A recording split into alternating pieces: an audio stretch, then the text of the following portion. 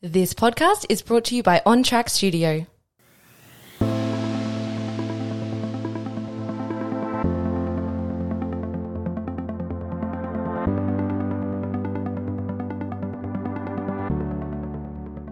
Well, hi again, and welcome to the fourth podcast that I'm doing in my series of The Irrational Human Being. And today, what I wanted to do was to link back to the last podcast where I talked to you about how an attitude is developed and how I used climate change as an example of developing an attitude and changing a culture.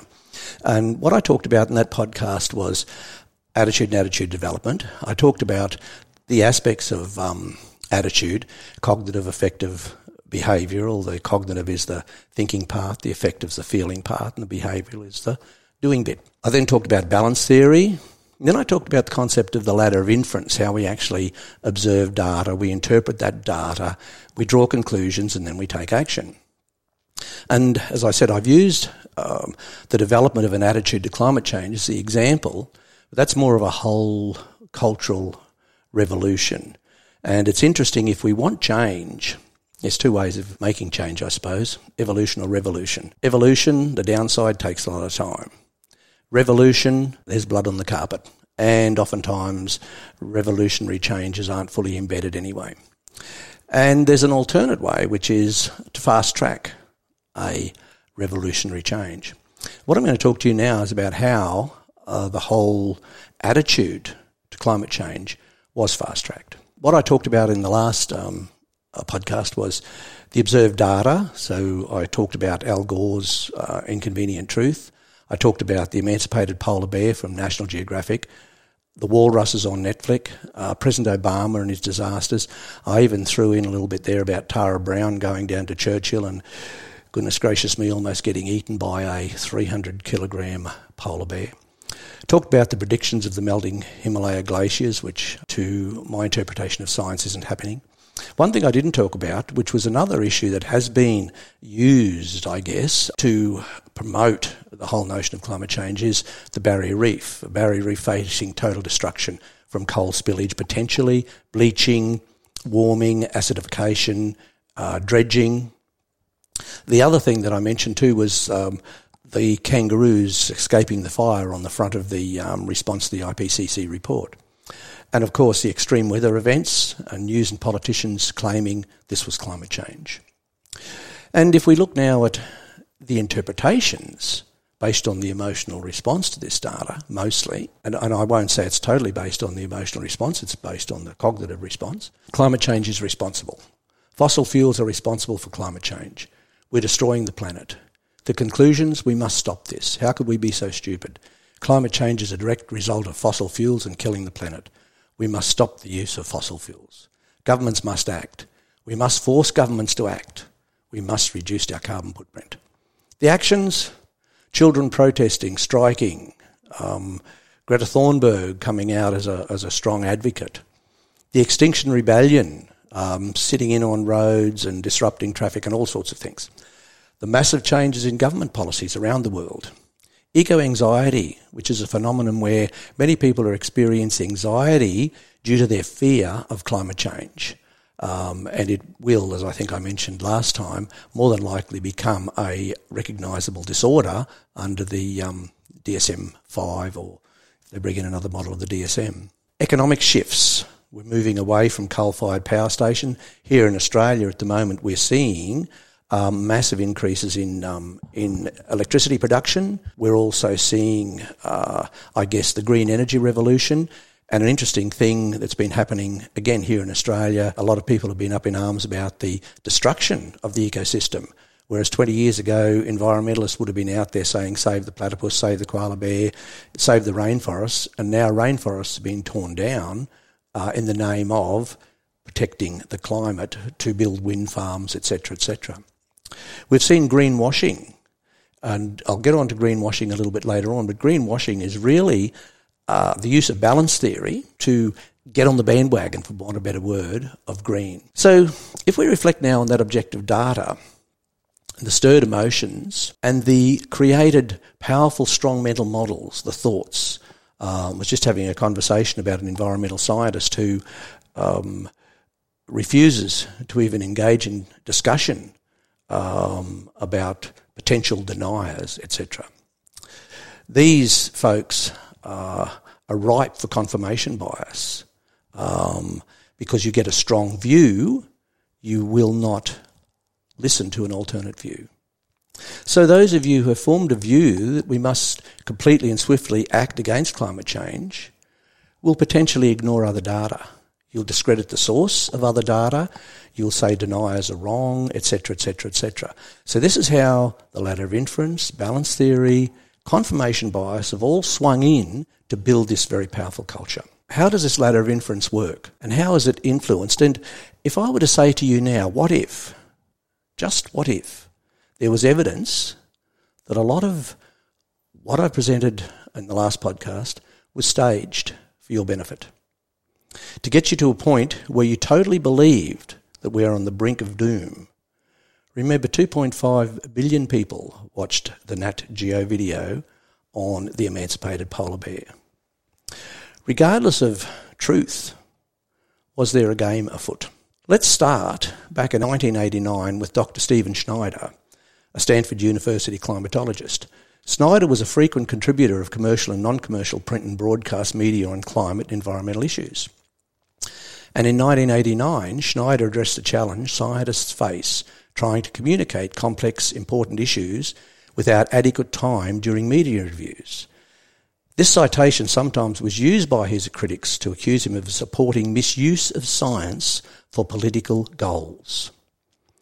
What he said was, on the one hand, as scientists, we are ethically bound to the scientific method, in effect, promising to tell the truth, the whole truth and nothing but, which means that we must include all the doubts, the caveats, the ifs, ands and buts. On the other hand, we are not just scientists, but human beings as well. And like most people, we'd like to see the world a better place, which in this context translates into our working to reduce the risk of potentially disastrous climate change. To do that, we need to get some broad-based support to capture the public's imagination. That, of course, entails getting loads of media coverage. So we have to offer up scary scenarios, make simplified dramatic statements, and make little mention of any doubts we might have. This double ethical bind we frequently find ourselves in cannot be solved by any formula. Each of us has to decide what the right balance is between being effective and being honest. I hope that means being both. So I guess my read of that is what Schneider was basically saying is, well, we've got to just make sure that we get the public stirred up about climate change. In 2002, in the Scientific American, he again wrote, I really confess a lingering frustration, uncertainties to infuse the issue of climate change, that it is still impossible to rule out either mild or catastrophic outcomes, let alone provide confident probabilities for all the claims and counterclaims made about environmental problems.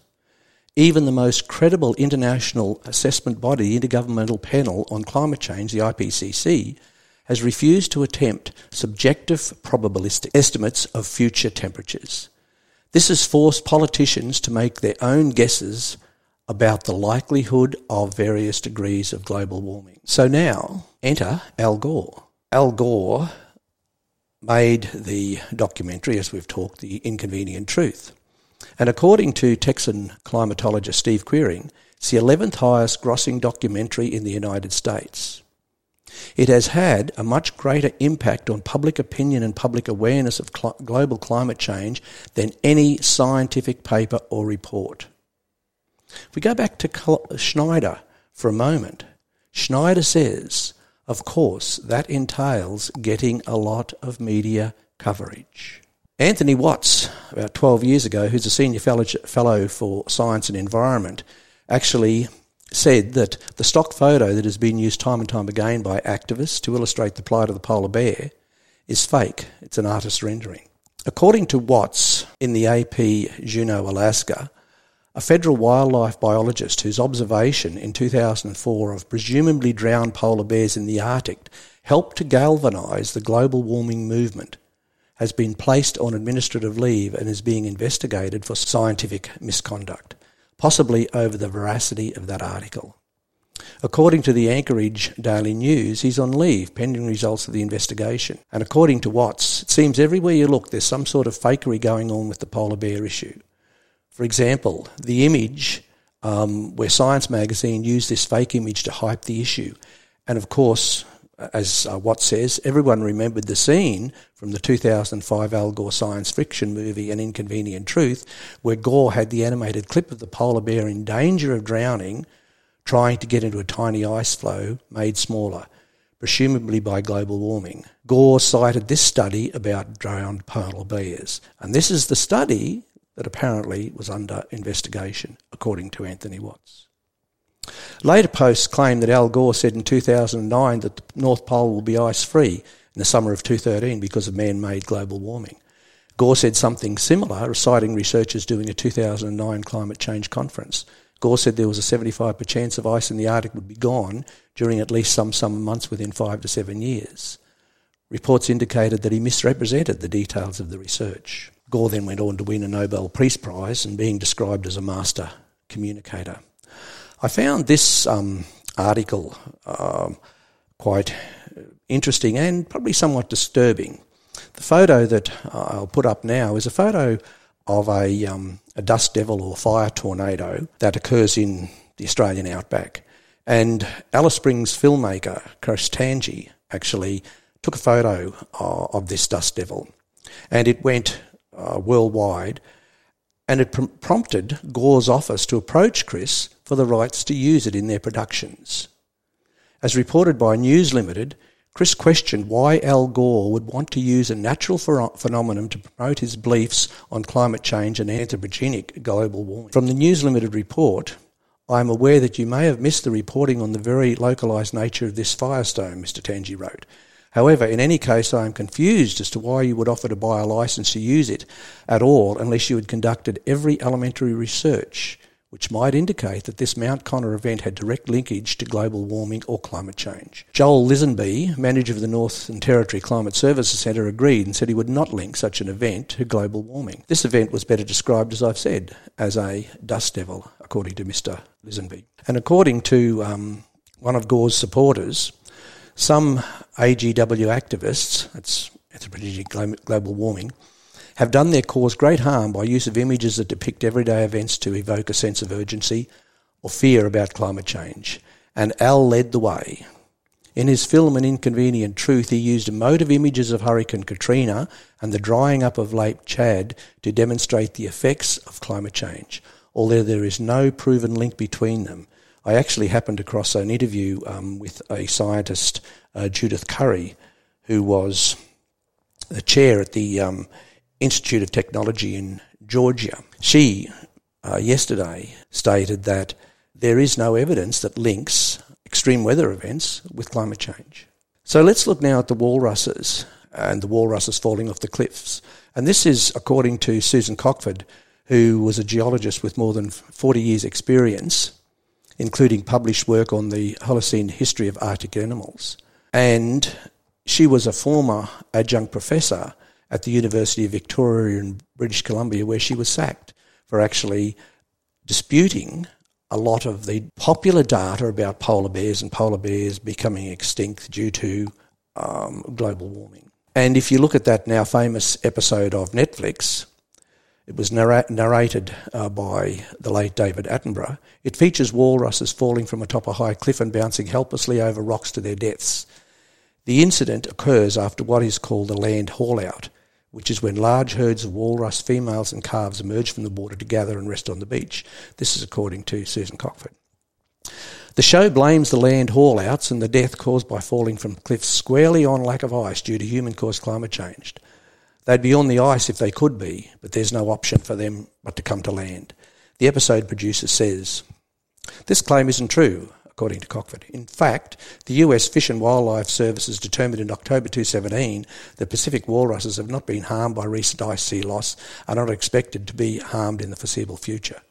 Still, the brutal death scenes horrified sensitive viewers, and while some shook their heads at the questionable claims, film producer Sophie Lanphier has defended her inclusion of the sequence as an essential truth, although Netflix eventually issued a warning to animal lovers that they might want to skip the death sequence.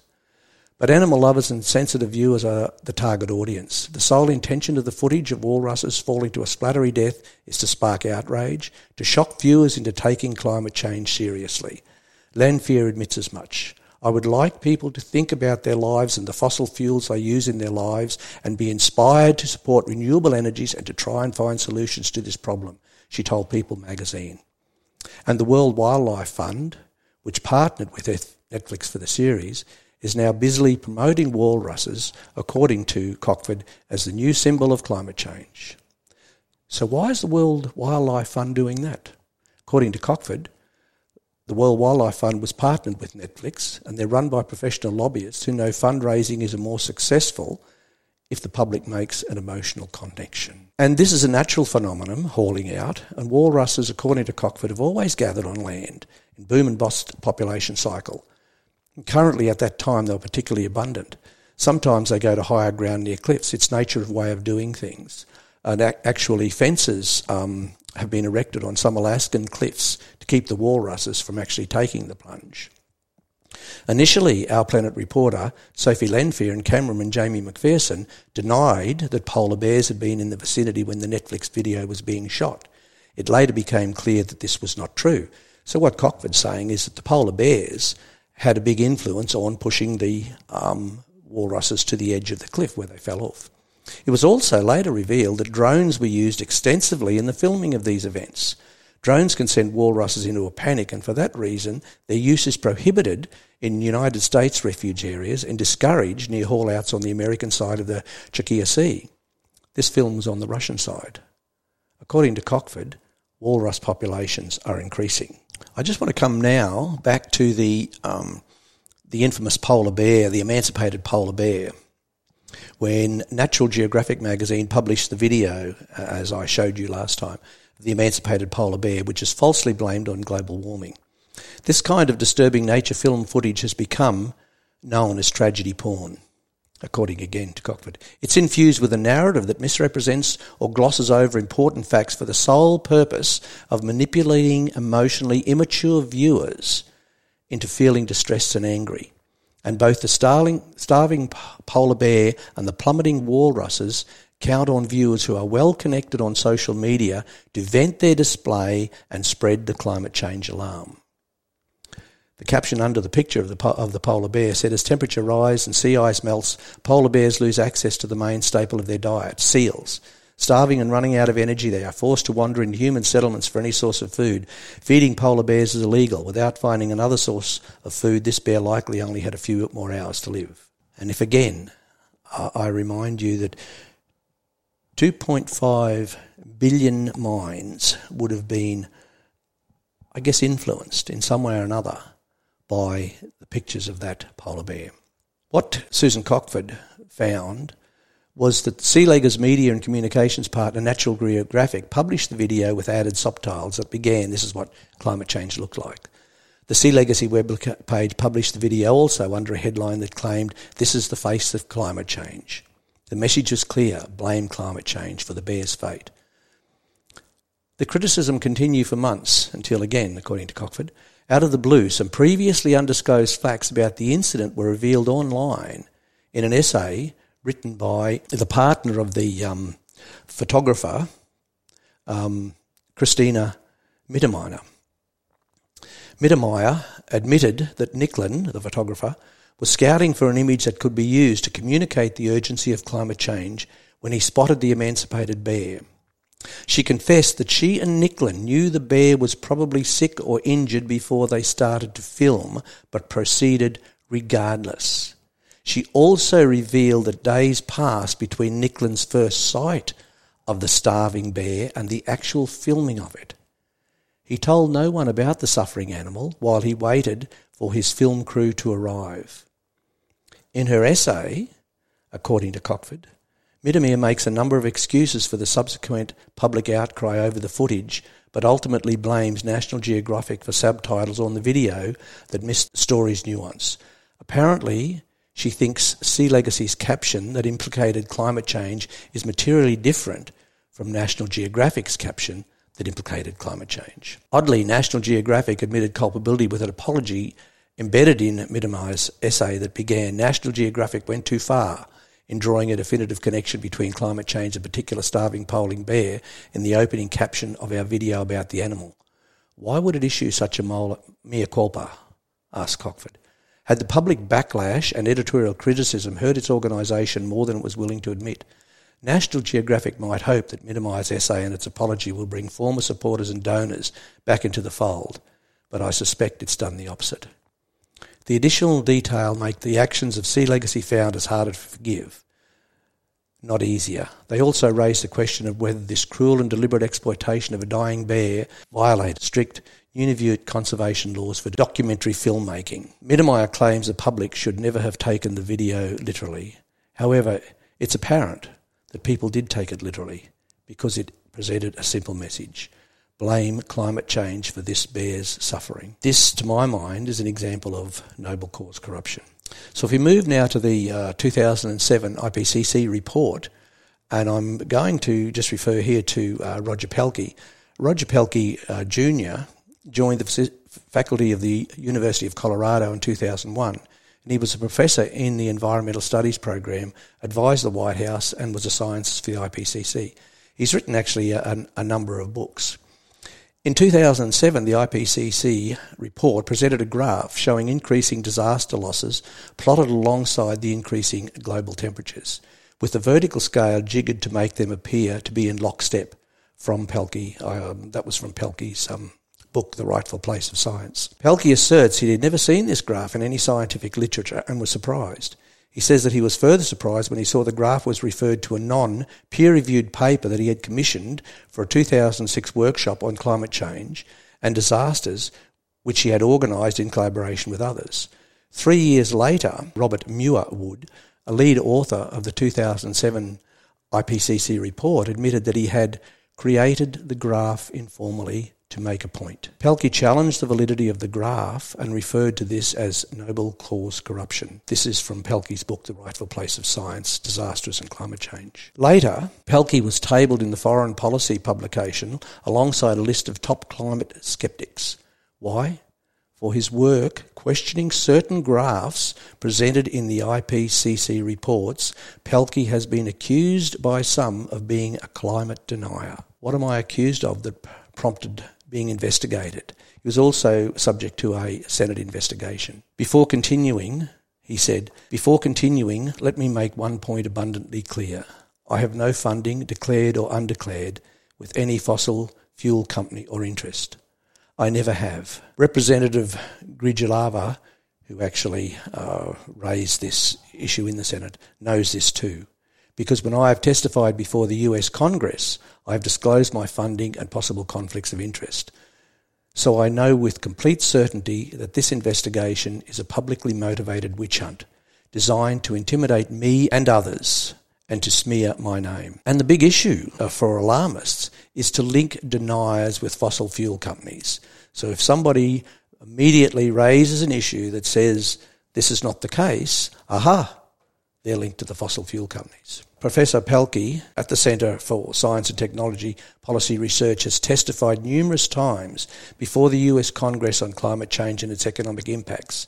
His 2013 Senate testimony featured the claim, often repeated, that it is incorrect to associate the increasing cost of disasters with the emission of greenhouse gases. So if we looked at that, and also one of the things I didn't mention in my last podcast was the data and I guess what's happening with a lot of Pacific Island nations saying that we're being inundated and we're going to sink and we demand retribution. In an article recently by Ketch et al. In 2023, in their study, they actually suggest that most of the 1,100 Pacific and Indian Ocean islands have been growing, not shrinking in size, in the last half century. And activists convinced humans are able to exert fundamental control over ocean dynamics claim the rates of sea level rise and modern climate change are so rapid and unprecedented that modern changes are dramatically affecting shoreline movement on low-lying islands. In their study, Ketch, as I mentioned, assesses the opposite may be true. And in recent shoreline changes, plus or minus 40 metres over 50 years, are dwarfed by the shoreline changes plus or minus 200 metres per 100 years that occurred through previous centuries. Globally, according to these authors, there is nothing unprecedented about what has been occurring with Reef Island shoreline dynamics in recent decades. And then we have, to add more impetus to the whole argument, I was interested in looking at the press release or the talk that Adam Brandt, the leader of the Greens in Australia, did the previous election in 2022. Brandt stated, "The truth is we're at war. People are being chased from their homes by floods and fires. Our enemy is the climate crisis. The enemy is fueled by coal and gas. Mining and burning coal and gas is killing people. The war is bleaching our reef, burning our forests to the ground, dropping rain bombs on our towns and cities, damaging our communities and our economy. This war isn't happening in 2030 or 2050, it's happening now." He went on to say, "We have to stop arming the enemy. If these projects, new coal mines, go ahead, we will be locking in decades of damage. We will cook, we will be washed away, we will starve and we will die. You can't put fire out while pouring more petrol on it." So you will hear the Greens continue to deliver a simple message between now and election day: no more coal and gas. I wonder if there is in science many questions that suggest Adam Brandt was conveniently riding on the back of many Australians' misfortune for political gain. So what's happened here? If we look at the ladder of inference, the observed data, as I said before, the inconvenient truth, the polar bears, walruses, more polar bears in the emancipated polar bear with Nat Geo. The barrier reef, very emotional to tell us that the reef's being ruined. Obama delivering his address to the nation. Extreme weather events. The interpretations were made for us. So from the development of the attitude, the data through emotions, we've developed strong mental models and the behaviour. So almost out of the magic box, we have a new culture, perfectly manufactured, using the ladder of inference. Some of the interpretations made for us: sea level rise, Adam Brandt's speech to the press club. The media got on board, the Churchill polar bears. Polar bears have been coming into Churchill for many years. As a matter of fact, it's a tourist attraction. The managed science. One example, in Peter Ridd's book, Reef Heresy, he talks about a study that was done by Berry et al. In Scientific Report 6.1, where they showed how coal dust on the Barrier Reef, if a coal ship went aground on the Barrier Reef, the damage in their, according to Ridd, in their experiment, they used a very fine coal dust, and ships don't transport coal dust. They transport cold pieces that are in excess of 20-odd mils and bigger than that. That's how they transport coal. And coal actually floats. So they've, as I said, according to Ridd, this was manufactured in that it wasn't accurate. How many more scientific experiments are being manufactured? And that can be on either side of the argument, okay? I'm not sort of saying that there's only one side of the argument that might manufacture science. Extreme weather events, all this catastrophe, climate change, fossil fuels as the cause. Some of the missing interpretations, are there other climatic influences? Some scientists will say it's because we're moving out of an ice age. There is the unknown certainty of modelling. Many scientists argue that the models aren't certain. Judith Curry will talk about that. The temperature recordings. Are the temperature recordings accurate? There's conjecture in science about the 1.5 degree tipping point or the parts per million of carbon in the atmosphere. And as I said before, here we have the behaviour, the Extinction Rebellion, economic turbulence, eco-anxiety, the green emergence, political reaction, and greenwashing, as I said before, is the commercial reaction. And this is actually a brilliant example of balance theory. If we look at the triangle, where if you can have any product from beer to financial institutions to internet providers who can say we are green, the balance then if you think climate change is wrong, these people say they're green, you will align with their product more strongly. That's the theory. Interesting, ASIC has actually launched its first court action against alleged greenwashing conduct. They commenced civil penalty procedures in the federal court against Mercer Superannuation Australia Limited, Mercer, for allegedly making misleading statements about the sustainable nature and characteristic of some of its superannuation invested options. ASIC Deputy Chair Sarah Courts said this is the first time ASIC has taken an Australian entity to court regarding alleged greenwashing conduct, and it reflects our continuing efforts to ensure sustainability-related claims made by financial institutions are accurate. And as I said before, there's so many people advertising that they are green, and what really does that mean? The commitment to net zero is one of the consequences. Alarmism is one of the consequences. And what is alarmism? It's excessive, exaggerated alarm of a real or imagined threat. Alarmism connotes attempts to excite fears or giving warnings of great danger in a manner that is amplified, overemphasised or unwarranted. In the news media, alarmists can often be found in the form of yellow journalism, where reports sensationalise a story to exaggerate small risks. So now we have a new culture, and this is based on noble cause corruption.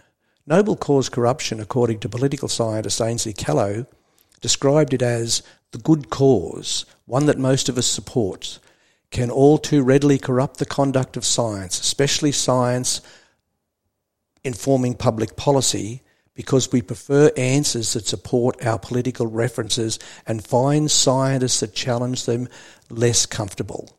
Basically, that's just confirmation bias under a different hat. And why they refer to it as noble cause corruption, it actually came from, I suppose, criminal investigations, and it was originally called the Dirty Harry syndrome. For some of you who remember Clint Eastwood as Dirty Harry, where Harry was that real tough cop who would go out, and if he knew that the bad guy was the bad guy, he would manufacture the evidence to catch the bad guy, or he would just break the rules, go in and find evidence.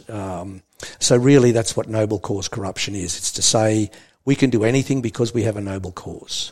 And if you see there, Schneider advocating we've got to get this out in the media and we've got to tell, these emotional stories. What happened to Pelkey? The walruses, the Netflix video. The second way, I guess, is what we've seen, is to have a fast-paced evolutionary change. And there's a concept basically called the burning platform. And what it says is, in order for people to adopt a radical strategy for change, they need to feel it's important and necessary. So you need to think about how you will generate that awareness and convey that it's urgent and important. Unfortunately, this often involves creating a pain message. A burning platform is a very specific, urgent kind of pain message. It started with Schneider saying, we have to do it. It went to Al Gore with an inconvenient truth, and according to Anthony Watts, was misleading. According to Cockford, the emancipated polar bear was staged. According to Cockford, the walrus haul-outs were staged. Adam Brandt's political message, a good way to gain political mileage. And what Pelkey and Judith Curry have said is that there's no link to global warming, climate change, and natural disasters or extreme weather events. And I can imagine if you're listening to me now and you're young and you've seen all these things, or even if you're old and seen all these things, if you've studied environmental science, you would look at me as being the worst possible denier. I too recently went back to university to study climate change, to try and find out really what was the science, to try and get to the core of it. I did a study on eco-anxiety as a psychologist and came up with all of this, what I'm telling you now. So it's a wonder, where is the truth and where are the mistruths? And what's the agenda? And I I came across this, which was in the Investors Business Daily on the 2nd of the 10th, 2015, at a news conference last week in Brussels. Christiana Figueres, Executive Secretary of the UN's Framework Convention on Climate Change, admitted that the goal of environmental activists is not to save the world from ecological calamity, but to destroy capitalism. This is the first time in history of mankind that we are setting ourselves the task of intentionally, within a defined period of time, to change the economic development model that has been reigning for at least 150 years since the Industrial Revolution, she said. Referring to a new international treaty environmentalists hope will be adopted at the Paris Climate Change Conference later this year, she added, "This is probably the most difficult task we have ever given ourselves, which is to intentionally transform the economic development model for the first time in human history."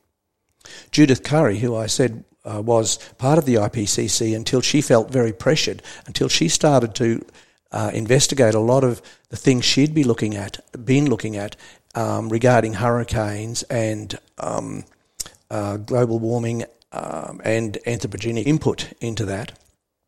She had a look and a review of some of her studies and resigned her chair from the Georgia Institute of Technology because she was convinced that she was being pressured.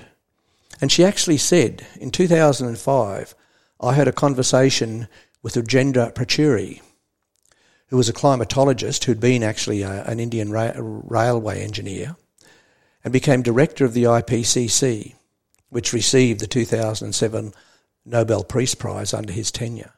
Pachuri told me, she said, without embarrassment, that at the UN he recruited only climatologists convinced of the carbon dioxide warming explanation, excluding all others. This extraordinary collusion today allows politicians and commentators to declare that science says that carbon dioxide is to blame for global warming, or that a scientific consensus exists on warming, implying that no further study is needed, something that makes zero sense on its face, as scientific research is not based on consensus, but on contradictory views, according to Curry. My personal view, I tend to think that somewhere, somehow, someone decided to up the ante. And this might have started back with Schneider, might have started with Gore. And given the whole debate, re-climate change and human input was toing and froing in scientific circles. How do you up the ante? You create a burning platform and you manufacture an altitude. How do you do that? You use the ladder of influence and balance theory. And you give the uninformed masses the information so now they become informed. It matters not if that method is really noble cause corruption. You make it emotional. Animals, polar bears, walruses, an iconic wonder of the world, the Great Barrier Reef. Add national disasters or extreme weather events. And this whole culture is developed using simple psychological principles. You rely on the irrational human being, not really fact-checking, not really recognising that their decisions have really been made for them. And regardless of the science around, they've been emotionally conditioned. Thank you very much for listening, and I look forward to seeing you on my next podcast. Thank you and goodbye.